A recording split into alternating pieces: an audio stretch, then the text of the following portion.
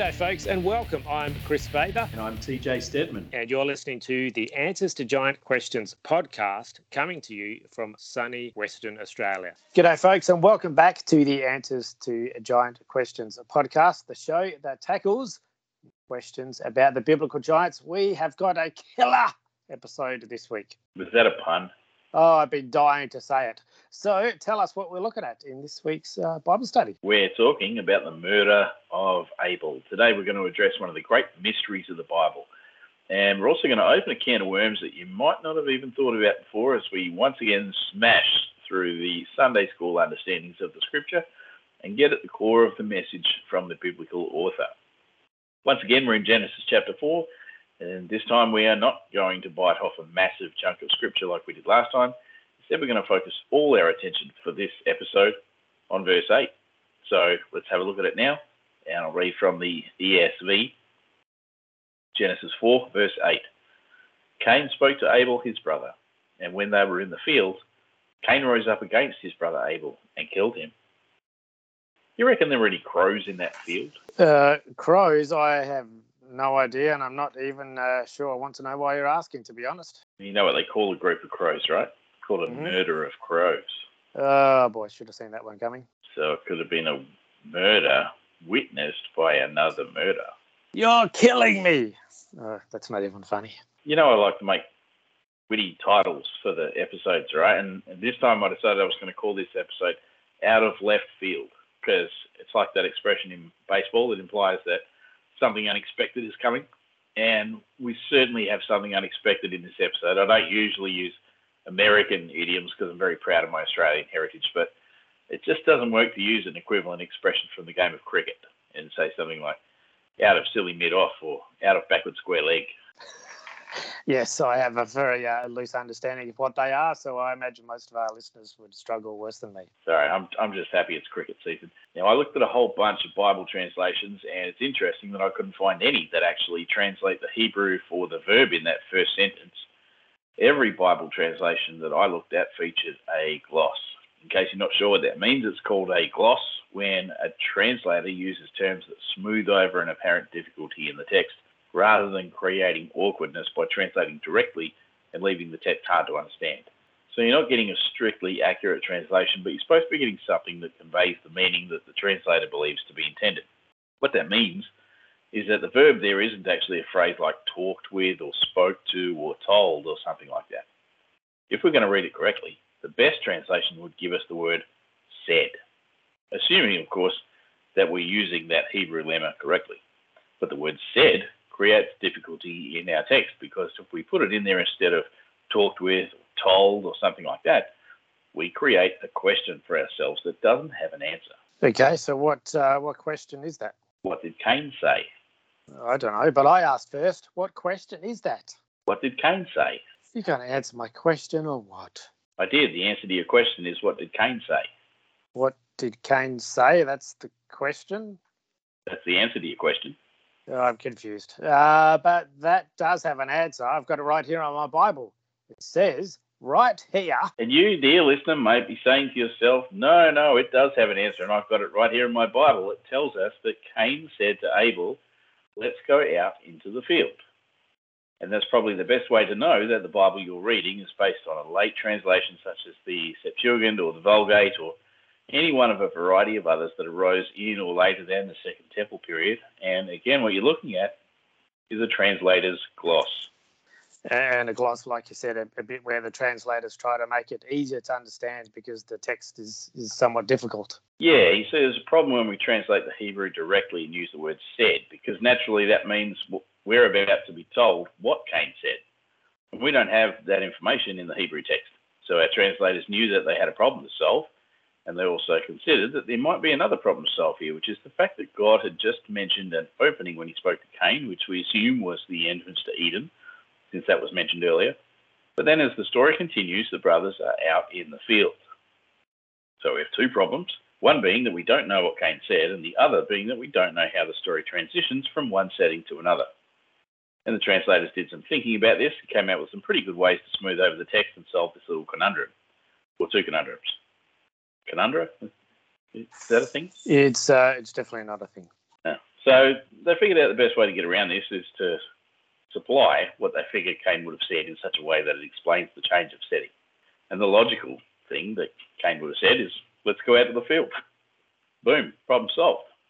Now we know what Cain said, and we know how they ended up out in the field. And that's all good, except that it doesn't appear in the text, so it's completely made up.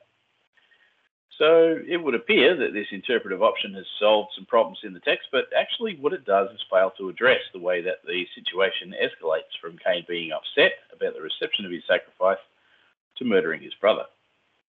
Because whether we just read this as Cain talking to his brother or saying something fairly innocuous like, let's go out to the field, we're really given no indication as to the nature of the relationship between the brothers at this point. It makes things look like Cain is being deceptive by masking his intentions toward Abel. But is he really? We don't know. Perhaps if we could have some certainty around what Cain actually said, then that might help us to fill in the blanks. But as I said, that information is not supplied, and we will never know the answer to that. So by now you must be thinking, well, gee, Tim, that was an awful lot of build-up to just turn around and say we don't know. You're supposed to be the guy with the answers.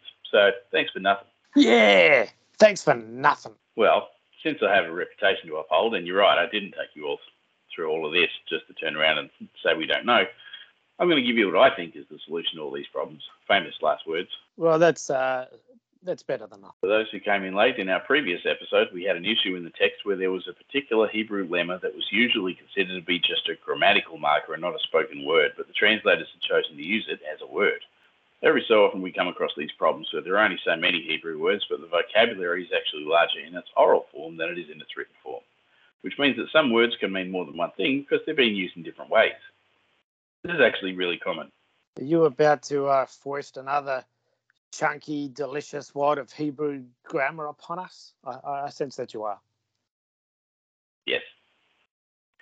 So what I'm suggesting is perhaps there's more than one way to use the word which is translated as said. And to make my point, I'm going to give you a few examples and demonstrate where this really helps us to sort out some textual issues in translations of the Bible, not just in this passage, but some others as well. Briefly quoting from a journal article on this, called What Did Cain Say to Abel? Reviewed Works, some reflections on the text of the Pentateuch by S. Zeitlin. And believe it or not, that entire mouthful was just the title. This is a review written by Albert Ehrman. So this review was published in the Jewish Quarterly Review, volume 53, number 2, from October 1962, pages 164 to 167, published by the University of Pennsylvania Press. So here's a quote. Hebrew, like many other languages, contains a class of verbs and nouns possessing one meaning and its diametric opposite. An excellent example of a polaric noun in Hebrew is the word chesed. It has the meaning on the one hand of goodness and loving kindness, as in Genesis 40, verse 14, and on the other, a reproach or a shameful thing, as in Leviticus 20, verse 17. And that's the end of the quote, but now I'm going to show you the example that Ehrman mentioned. Okay, so here's the text from Genesis 40, verse 14. So you can see this for yourself. This is Joseph talking to the chief cupbearer after interpreting his dream in the prison. Here's the text. Only remember me when it is well with you, and please do me the kindness to mention me to Pharaoh, and so get me out of this house. And now we have Leviticus 20 in verse 17. With the same word, instead of being translated as kindness, it is translated as disgrace. And here it is. If a man takes his sister, a daughter of his father or a daughter of his mother, and sees her nakedness, and she sees his nakedness, it is a disgrace, and they shall be cut off in the sight of the children of their people. He has uncovered his sister's nakedness, and he shall bear his iniquity. I don't think that's kindness. No, all right, so without going into that in any great depth, I think you should be able to see why it's quite legitimate to translate this word differently and not try to reconcile the two uses of this term with the same meaning. We have the identical word used in both situations, and it obviously means the opposite in those two examples. So I'm bringing this up because that's not the only example of a situation where this occurs with other words. And we have this phenomenon in English as well, so it's not unique to ancient Hebrew. We call words like that contronyms. As an example, we have the word fast, which obviously would imply something that moves quickly in most situations, but then the word fast can also mean secure and immovable, as in fasten your seatbelt or make sure the anchor holds fast. So you can see how the same word on paper can mean two completely opposite things, and you can't get a single definition to explain both usages. They're actually different words, and they just look the same on paper. Another example would be the word cleave, which can mean either to split apart or to bring together. There are lots of these, and as I mentioned, Hebrew has them too. And so does this kind of thing happen a lot in Hebrew? Yeah, it does, because the vocabulary is really quite small. There would have been something like 7,000 to 10,000 words in the language back then. Compare that to English now, where we have more than 100,000 words, and we still have this problem even with a vocabulary of that size. That's unreal, really. Yeah, so let's get back to the point, which is the use of this verb in Hebrew, which is translated usually as said. What if it isn't that word at all, but another word which looks the same on paper? Let's have a look at some examples, because it's just easier if I show you these than try to explain it. Let's have a look at Isaiah chapter 3, verses 10 to 11. Tell the righteous that it shall be well with them, for they shall eat the fruit of their deeds. Woe to the wicked, it shall be ill with him, for what his hands have dealt out shall be done to him. Now in this situation we have the same verb at the start of verse 10, which is translated as tell or say. This is the verb that we find in our reading in Genesis 4. And as usual, we're seeing it translated in such a way that indicates speaking to somebody. But there's a feature in the construction of the text here, which is why I included verse 11 in the reading. And what we're supposed to be seeing here is a parallelism between verses 10 and 11, where on the one hand, we have something good for the righteous and something bad for the wicked on the other hand. Now, we had no trouble identifying woe to the wicked, but when it came to that first part in verse 10, we just got tell the righteous, which seems a little bit confusing given the parallel construction. They don't really bounce off each other as opposites. Given the context, what we should be seeing is something more like the verbs to praise or to exalt, something like that.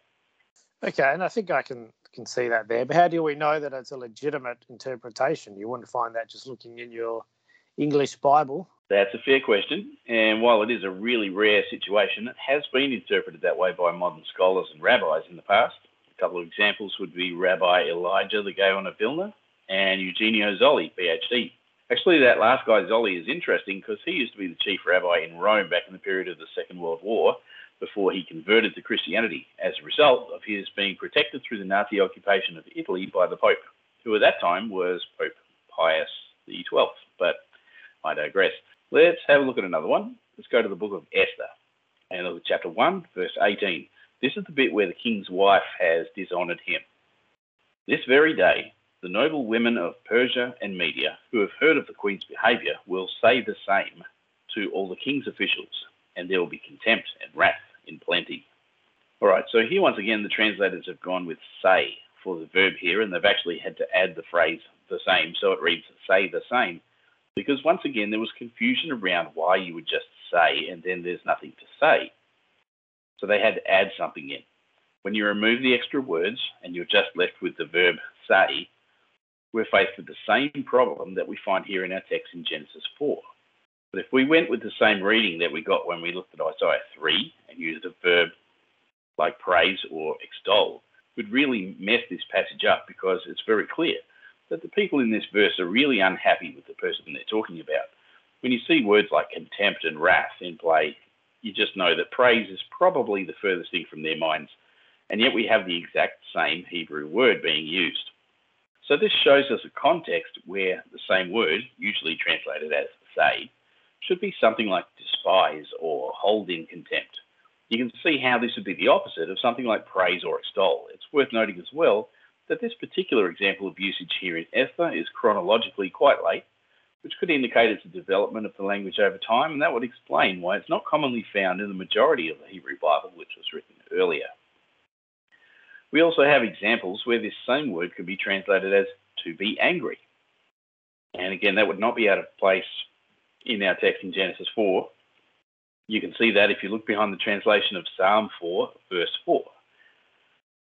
In the ESV, you get this. It says, be angry and do not sin. Ponder in your own hearts on your beds and be silent. You might have seen this verse before and wondered how you get the phrase be angry in the first half of the verse, and then the second half says ponder. How does that even work?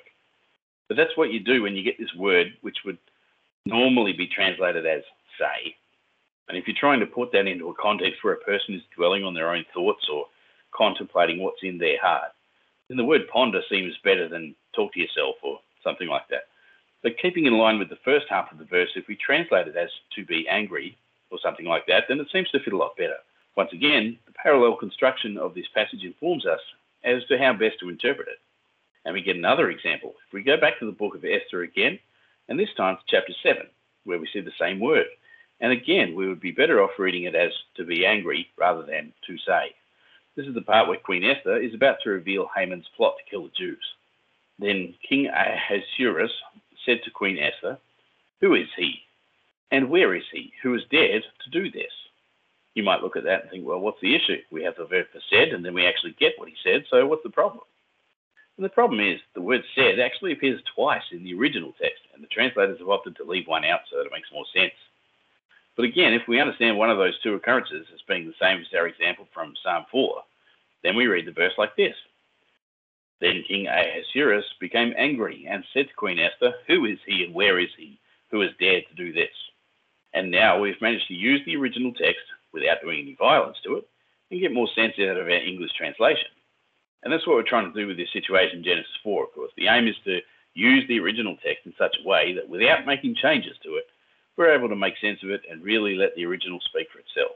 I like that reading of it because it stays true to the text and maintains consistent meaning, but it just illustrates it better. So, to bring this back to our reading, let's reconsider Genesis 4, verse 8.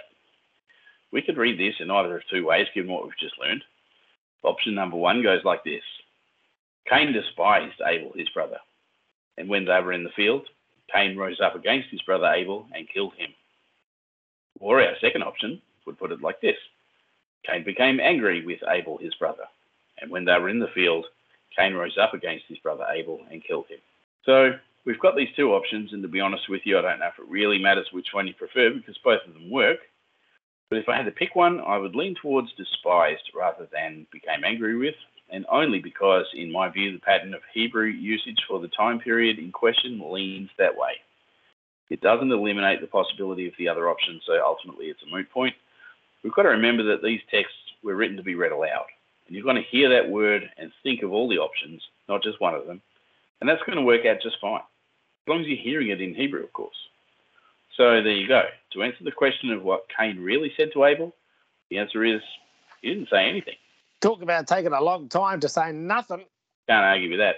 Let's move from nothing to something, because now we're going to get into something more interesting. But what could possibly be more interesting than quibbling over Old Testament grammar?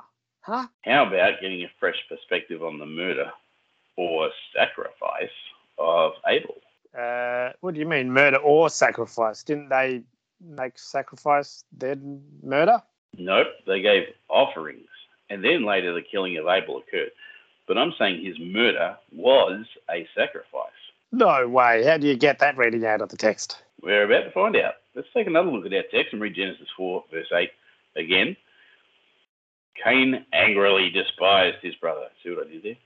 And when they were in the field, Cain rose up against his brother Abel and killed him. There you go. I thought I'd see how it sounded using the definitions that we just worked out. Anyway, there are a couple of features of this verse that I want to point out, and they won't seem significant yet, but I'm going to be building a case from my point of view here, and you'll see how these become important later. The first one I want to mention is the location. We're told that the brothers were in the field. That's not going to raise eyebrows immediately because we expect them to be in the field. They're both farmers. But we'll keep this in mind as we continue to investigate this murder. The other thing that I want to point out here is an unusual choice of phrasing when it says that Cain rose up against his brother.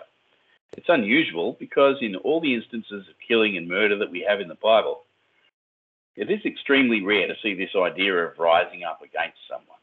Normally they just kill them. You don't have this rising up language, but you do get it from time to time.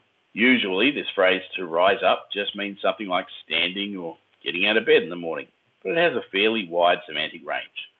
And I don't think the text is trying to tell us that this was Cain's way of getting out of bed.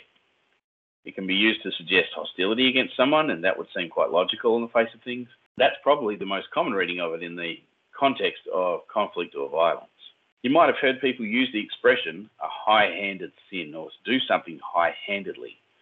And it means to do something with intention. Like if you're going to hit someone, for example, there's a difference between a quick slap to the face and a big punch to the jaw. A quick little jab or a slap is something that you can do as an immediate reaction without forethought. But if you're going to pull back your arm and prepare a deliberate blow, then that is something premeditated and willful, not just reactionary. So that line of thinking has formed part of the traditional interpretation of this passage. So far we have two observations and two really inconspicuous and easily explained features of the text which don't really give us much on their own.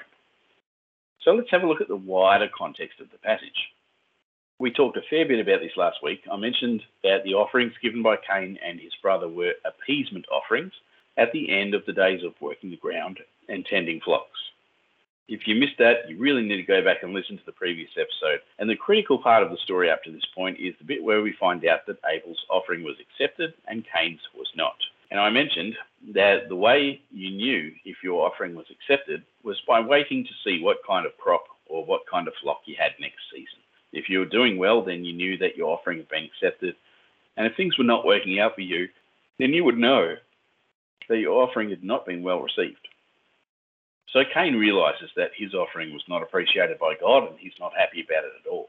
I might just add at this point, although I did mention it last week, that this is a matter of life and death. There's no social security in the ancient Near East. If your crops fail or your herds die, then you're going to starve. So you don't take this kind of thing lying down.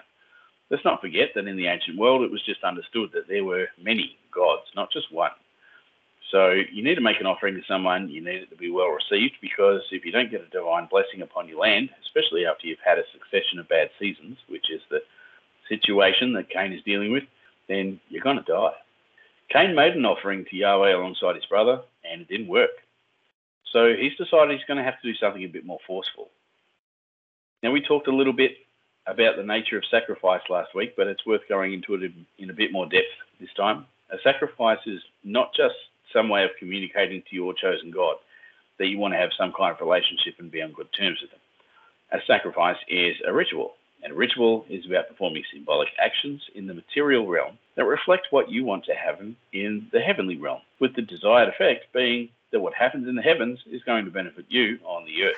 Is that what that means then when they say as above, so below? Like you enact a heavenly reality in order to have that reflected in your earthly reality? Yeah, that's exactly what it is. If you want good crops to grow, then you bring your produce and you offer it to your God. The way that is done is by taking a portion of the offering and eating it, and taking another portion of it to burn. You eat some because eating is always done in a communal setting, and this is how you show a relationship with your God.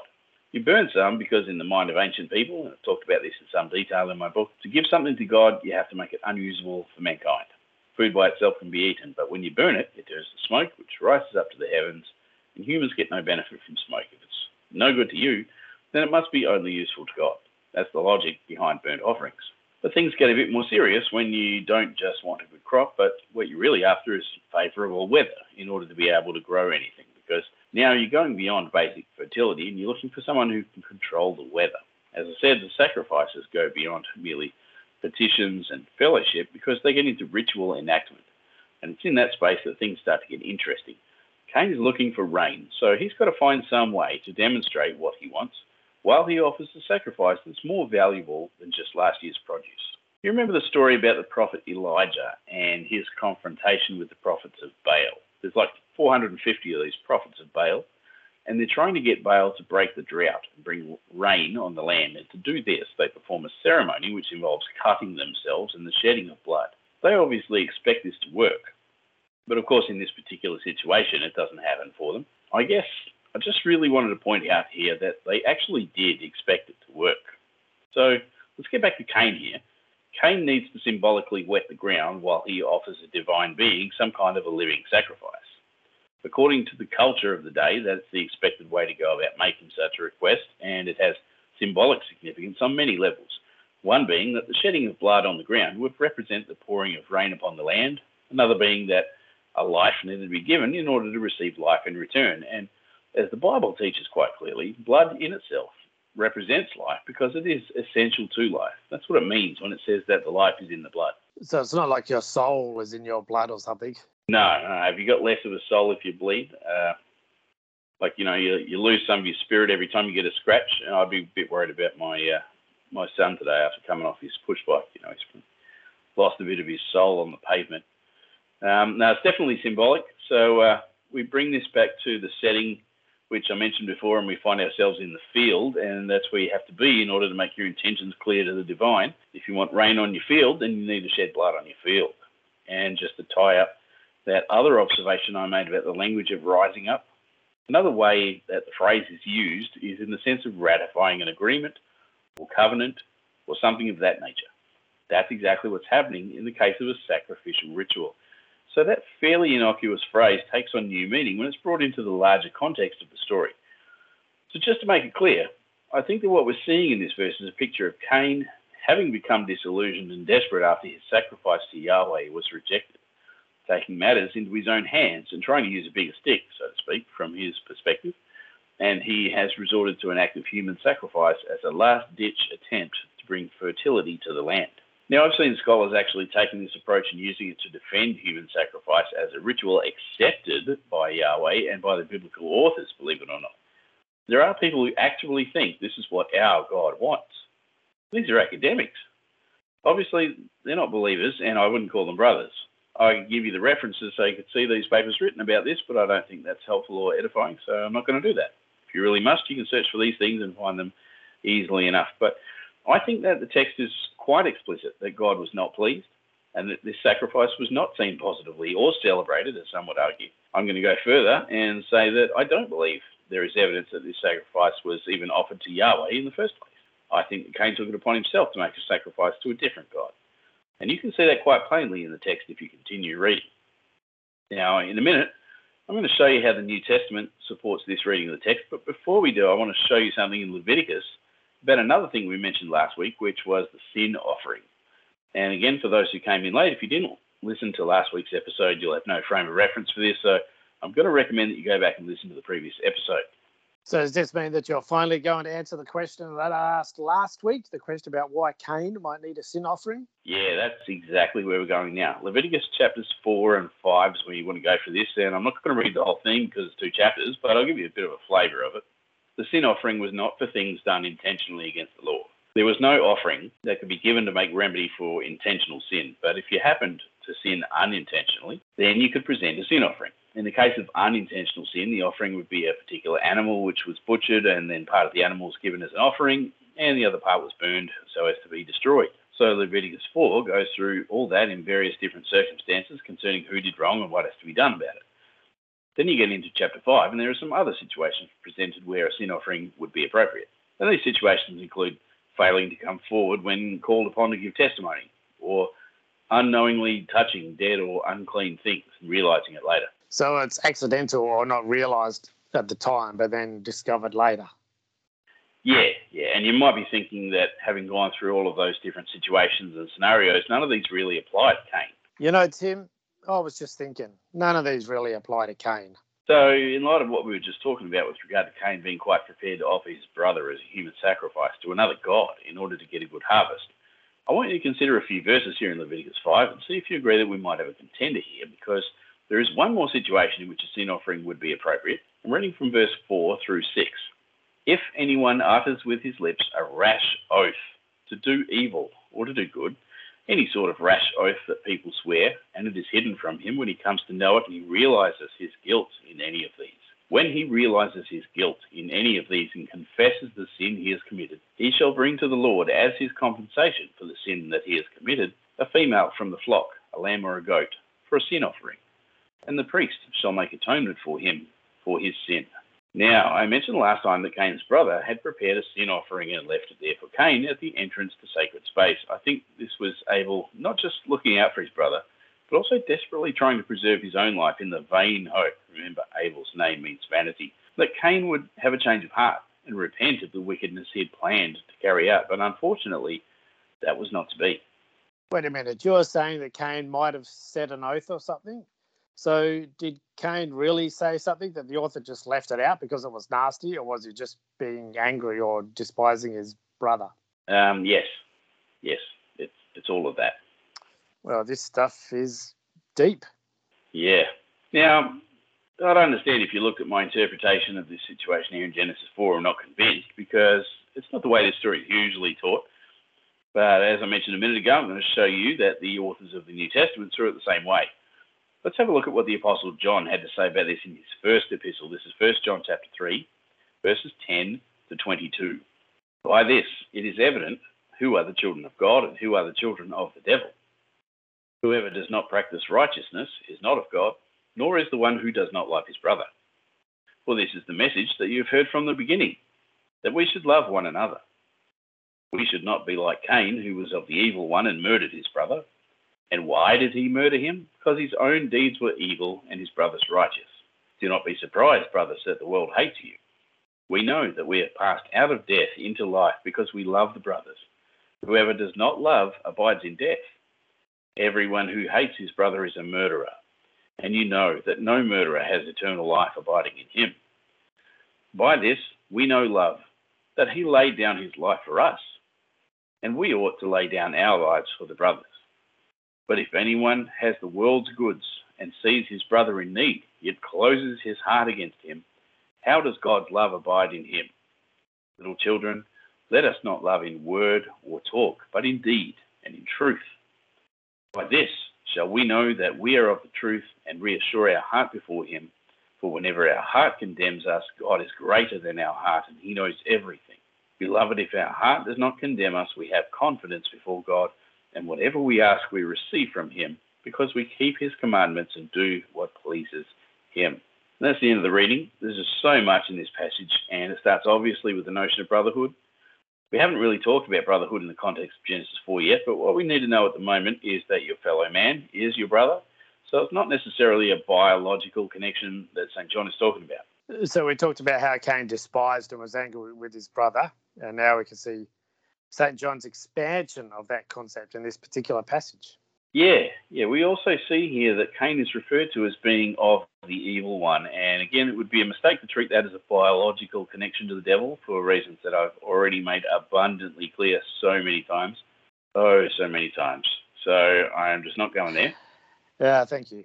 But in case you missed it, please go back and listen to the first 2 episodes of this 4th season of the podcast, where I go over a lot of material about the whole seed of the serpent thing.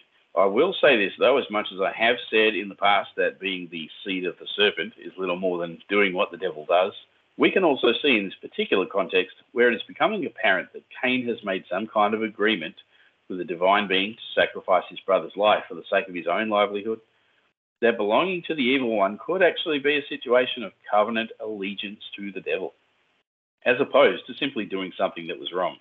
There is something else going on in verse 15 where John uses the word murderer, which in Greek is specifically anthropoktonos. That's a technical term for a specific kind of killing. It only turns up twice in the New Testament. Both times it is used by John. The other occasion is John 8:44. Both times it refers to someone who is said to be a son or sons of the devil. An interesting fact is that the phrase rarely turns up in classical Greek or even outside of the biblical literature. Euripides used it to describe how the Cyclops would consume human flesh, and also in the context of human sacrifice. Just to give you a little bit more on that, I'm going to quote from a journal article on this. It's called Slaughter, Fratricide and Sacrilege, Cain and Abel Traditions in 1 John 3 by John Byron. This was published in the journal Biblica, volume 88, number 4, from 2007, pages 526 to 535. So here's a brief quote from that article. The examples from Euripides' limited usage of anthropoktonos suggests it was reserved for those types of murder that were viewed as particularly revolting. The killing of a family member could be viewed with the same repugnancy as would the sacrifice and or devouring of the victim. In the story of Iphigenia in Tauris, the heroine is a priestess of Artemis, and her job consists of consecrating men to be put to death on the altar. The plot is framed around how she helps her brother Orestes to escape this fate. Such a use of anthropoktonos by Euripides is interesting, since both here and in 1 John it is the potential act of fratricide that is central to the stories. Iphigenia rescued her brother, Cain killed his brother. When combined with the Cain illustration in 1 John 3:15, the anthropoktonos label would have been an effective condemnation of those who refused to follow the example of Christ. Moreover, since they follow the example of Cain and hate their brothers, they could be more properly called fratricides. That's the end of the quote. I really want to draw your attention to verse 16 in this reading, where St. John draws a sharp contrast between Cain and Jesus Christ. Remember how I talked earlier about how Cain was supposed to be the guy who was going to set everything right in the world, the one that Eve was waiting for, the guy who had the hope of the world resting on his shoulders. Cain was supposed to be the person who would fix everything. St. John is making it very clear here that Jesus is that guy. Jesus is the one who did the right thing, and he shows us that by contrasting Jesus against Cain. Verse 16 says, "By this we know love, that he, that is Christ, laid down his life for us, and we ought to lay down our lives for the brothers." Given that the apostle has just been talking about Cain, who laid down his brother's life for his own sake, remembering that Cain's name means acquisition, it's clear that Jesus has done the reverse, and in so doing, has broken the pattern of the world exemplified in Cain in order to bring restoration. And the language of laying down his life is meant to evoke the sacrifices. St. John is using the language of sacrifice because he understands that the contrast between Jesus and Cain is one that fits the ritualistic sacrificial context of the original story in Genesis 4. It's like this was there that whole time. Yeah, Jesus laid down his own life for us, his brothers. In this way, we see Christ foreshadowed not in Cain, but in Abel, the good shepherd. I made that connection last week, but I didn't want to dwell on it there and give away what I had for this episode. St. John doesn't compare Abel to Jesus because obviously Jesus is infinitely superior. But you can see some tentative parallels there, especially when you look at verse 22 from our reading against the backdrop of the offerings presented by Cain and Abel. St. John says in verse 22, "And whatever we ask, we receive from him because we keep his commandments and do what pleases him."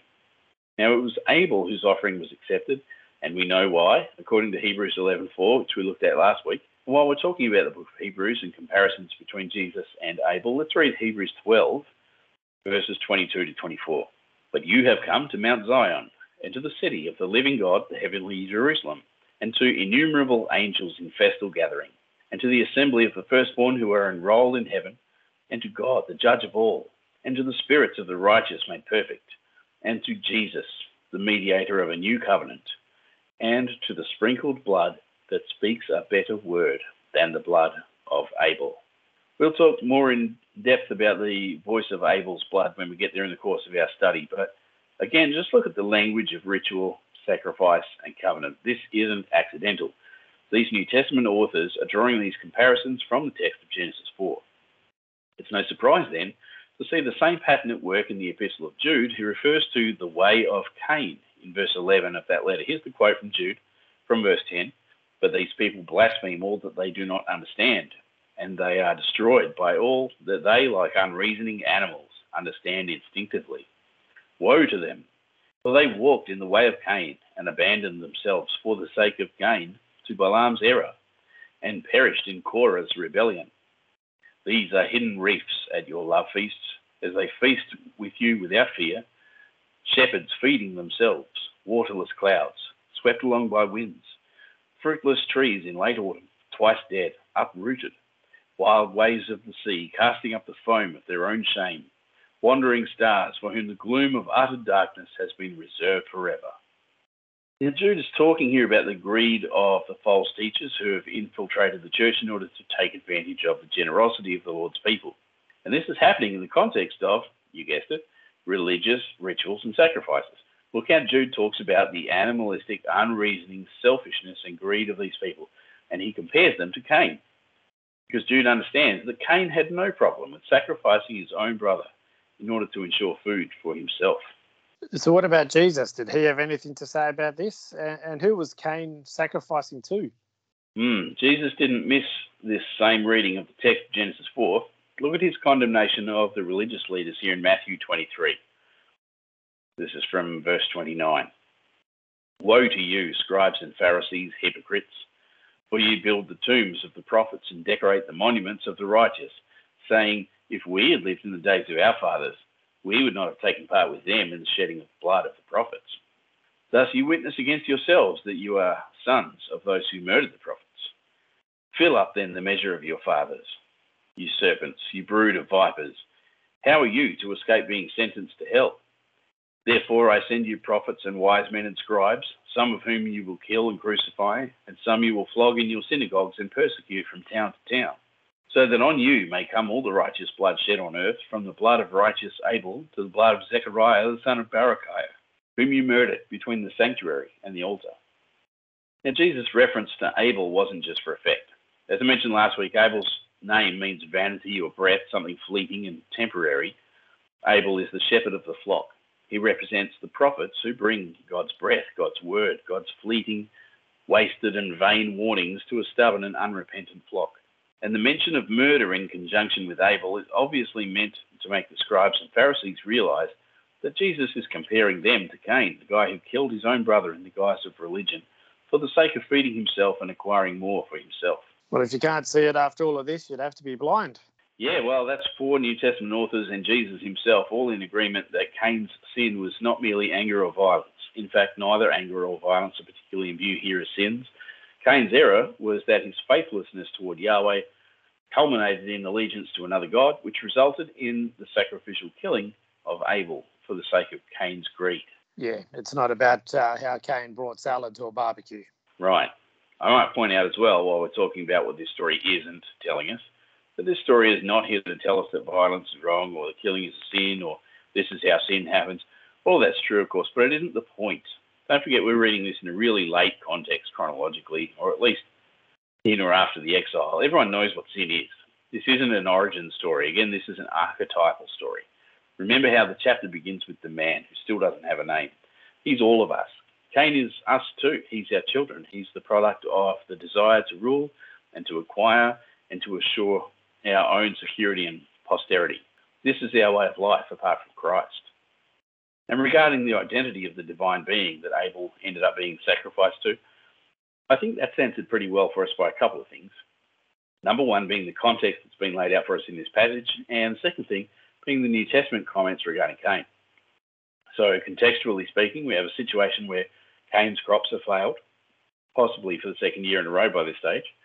So he desperately needs rain, and this is why he would call upon a god of weather and fertility in order to restore the fruitfulness of the land. In the ancient Near East, particularly in Canaan, of course, which was the land which became the land of Israel, there was a well-known storm god who was also known as a fertility god, and that was, of course, Baal, who was also known in ancient Mesopotamia. So into the exilic period, the first audience of Scripture would have had no trouble identifying Baal as the natural choice for Cain to have made that sacrifice in the interest of getting not only favourable weather, but fertility in his land.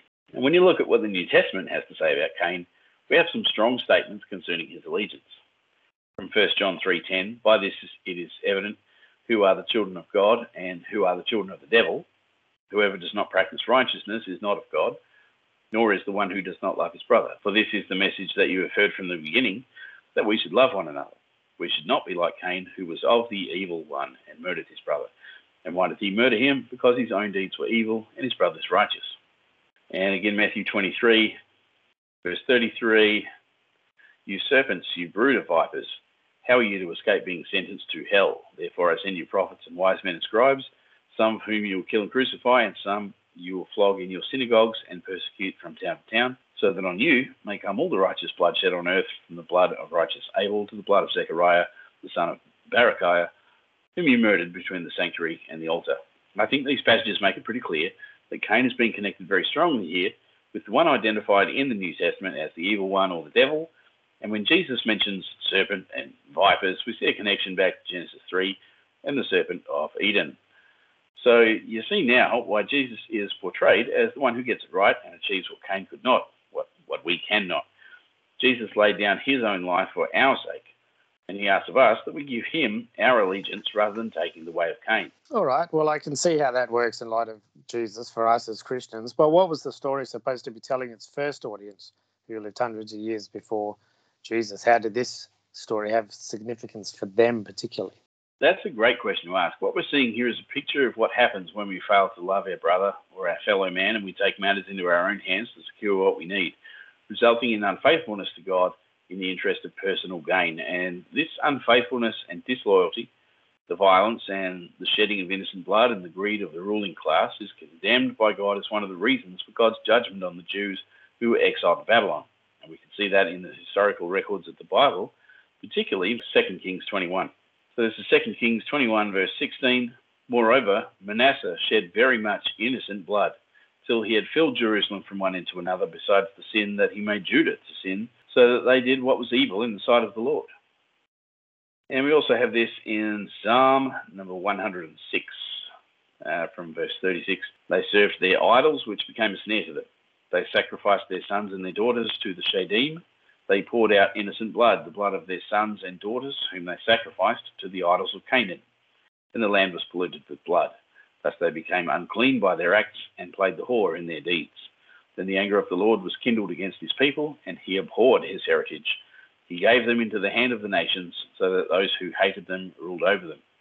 So the Cain and Abel story shows that all the people who were the audience of this story, and that includes us by extension, we're guilty of these things to some degree in one way or another. That is so good, but I think we're going to have to wrap up a study at this point and pick it up next week, because it's time for us to get some answers to our lovely listeners' giant questions. All right, let's do that. I want to hear your giant questions. If you have a question about stuff you've heard on the show or somewhere else, something you found in your Bible, or just some general feedback you'd like to tell us and the world at large, here's how you do it. Head to the website, giantanswers.com. Send me an email at giantanswers@outlook.com. I personally receive all your mail, and I will try to get to all of it. I love hearing from you, especially if I can help you get answers to your giant questions. Andrea asked, what about female Nephilim? No one ever talks about that. Were they all male? All right, you ready for this? Were all the Nephilim male? I think this one has a pretty simple answer. Just because they don't get mentioned in the Bible, it doesn't mean that they didn't exist. And you've got pretty much a 50% chance that whatever offspring they had were going to be female. Traditionally, the Nephilim were around for about 1,200 years. So I would say that's plenty of time for them to have had female offspring who would have perpetuated the race. So did they have female giants? Absolutely. So there you go, Andrea. Thanks for the question. I realise that's a very brief answer, but there's not really much I can say beyond the fact that the ancient sources do talk about the Nephilim breeding, having children, and making some kind of practice of aborting their own fetuses. So it sounds like there were female giants giving birth to more of their kind, and you can read more about that in the Book of the Giants. There are translations online if you want to have a look. It's kind of interesting from a scientific standpoint. We observe that boys tend to grow up to be taller than their mothers. And if two parents are of equal height, the boys will be taller than both parents, because the mother's genetic makeup, which makes her as tall as her husband, is going to make a bigger contribution to the genetics of the children. And that's the situation with ordinary human populations. We can only speculate about what that would look like in a population of giants. Yeah, it's been a pretty big episode, so we'd better wrap it up there, and we'll continue our study and tackle more of your giant questions next week. We'll catch you then. All right. See you later. It's time to wrap up today's episode, but if you want more, don't forget to get yourself a copy of Answers to Giant Questions. We're asking readers to please leave a review of the book on Amazon or Goodreads to help it become more visible in search results. Even if you just give it stars, that'll help, but a full review is certainly really appreciated. Please also leave a review of this podcast wherever you found us, so that new listeners can find us here on the show. In the future, we want to be talking about your stories as well, not just our own. So if you have had a particular paranormal or spiritual experience, we want to hear from you. And we're also looking for your testimonies about how you have found the content in Answers to Giant Questions to be helpful and or useful. Of course, this podcast comes out every week, but you want to make sure you never miss an episode. So if you haven't already subscribed, do that now, and you'll get notified when each new episode drops. That's all we have time for today. We'll catch you next time on the Answers to Giant Questions podcast. Thank you for listening to the Answers to Giant Questions podcast, a production of the Raven Creek Social Club. If you like what you heard today, please take a moment to rate or review the show. Music supplied under copyright by Grave Forsaken, gravesforsaken.com. You can get the book Answers to Giant Questions by TJ Stedman on Amazon in paperback and Kindle form. Check out the other podcasts at ravencreeksc.com and go to giantanswers.com for more. Read the blog, catch us on the socials, don't forget to subscribe and tell your friends about the show. Send us all your questions and stay tuned to this podcast to get answers. We'll see you next time. Until then, stay safe. God bless. I'm eating a roll of licorice. Yeah, gross. So next year's the big one. Yeah, 20 years. Gonna go on a world cruise or something? We are planning to go to Queensland. So not exactly a world cruise. Well, it's in the world. Yes, it is a place in the world. Could just say it's, the first part of a world cruise. And it's a one-stop. Yeah, and every 20 years we might visit another Australian state, and then we might look at maybe, in, say, 140 years, we might go to New Zealand or something. Yeah. That sounds reasonable. Absolutely. Bourbon and licorice actually go together really well. Well, I like one of those things. But yeah, Right. things are pretty hairy over there. So he's going to India and Sri Lanka and Manipur. Yeah. I'm hairy everywhere. Yeah, I'm not. Enough of this jabber. Let's rip it off like a Band-Aid. Speaking of Band-Aids, I had to put a few on my boy Dylan this evening. He went for a bike ride and took all the bark off his knee. Ouch. I showed him my legs with numerous scars from BMX riding, and oh yes, he didn't feel so bad after that. Good. It's good. You've got to give the pain context. That's right. Yes. Soon, son, you'll develop mighty knees like me.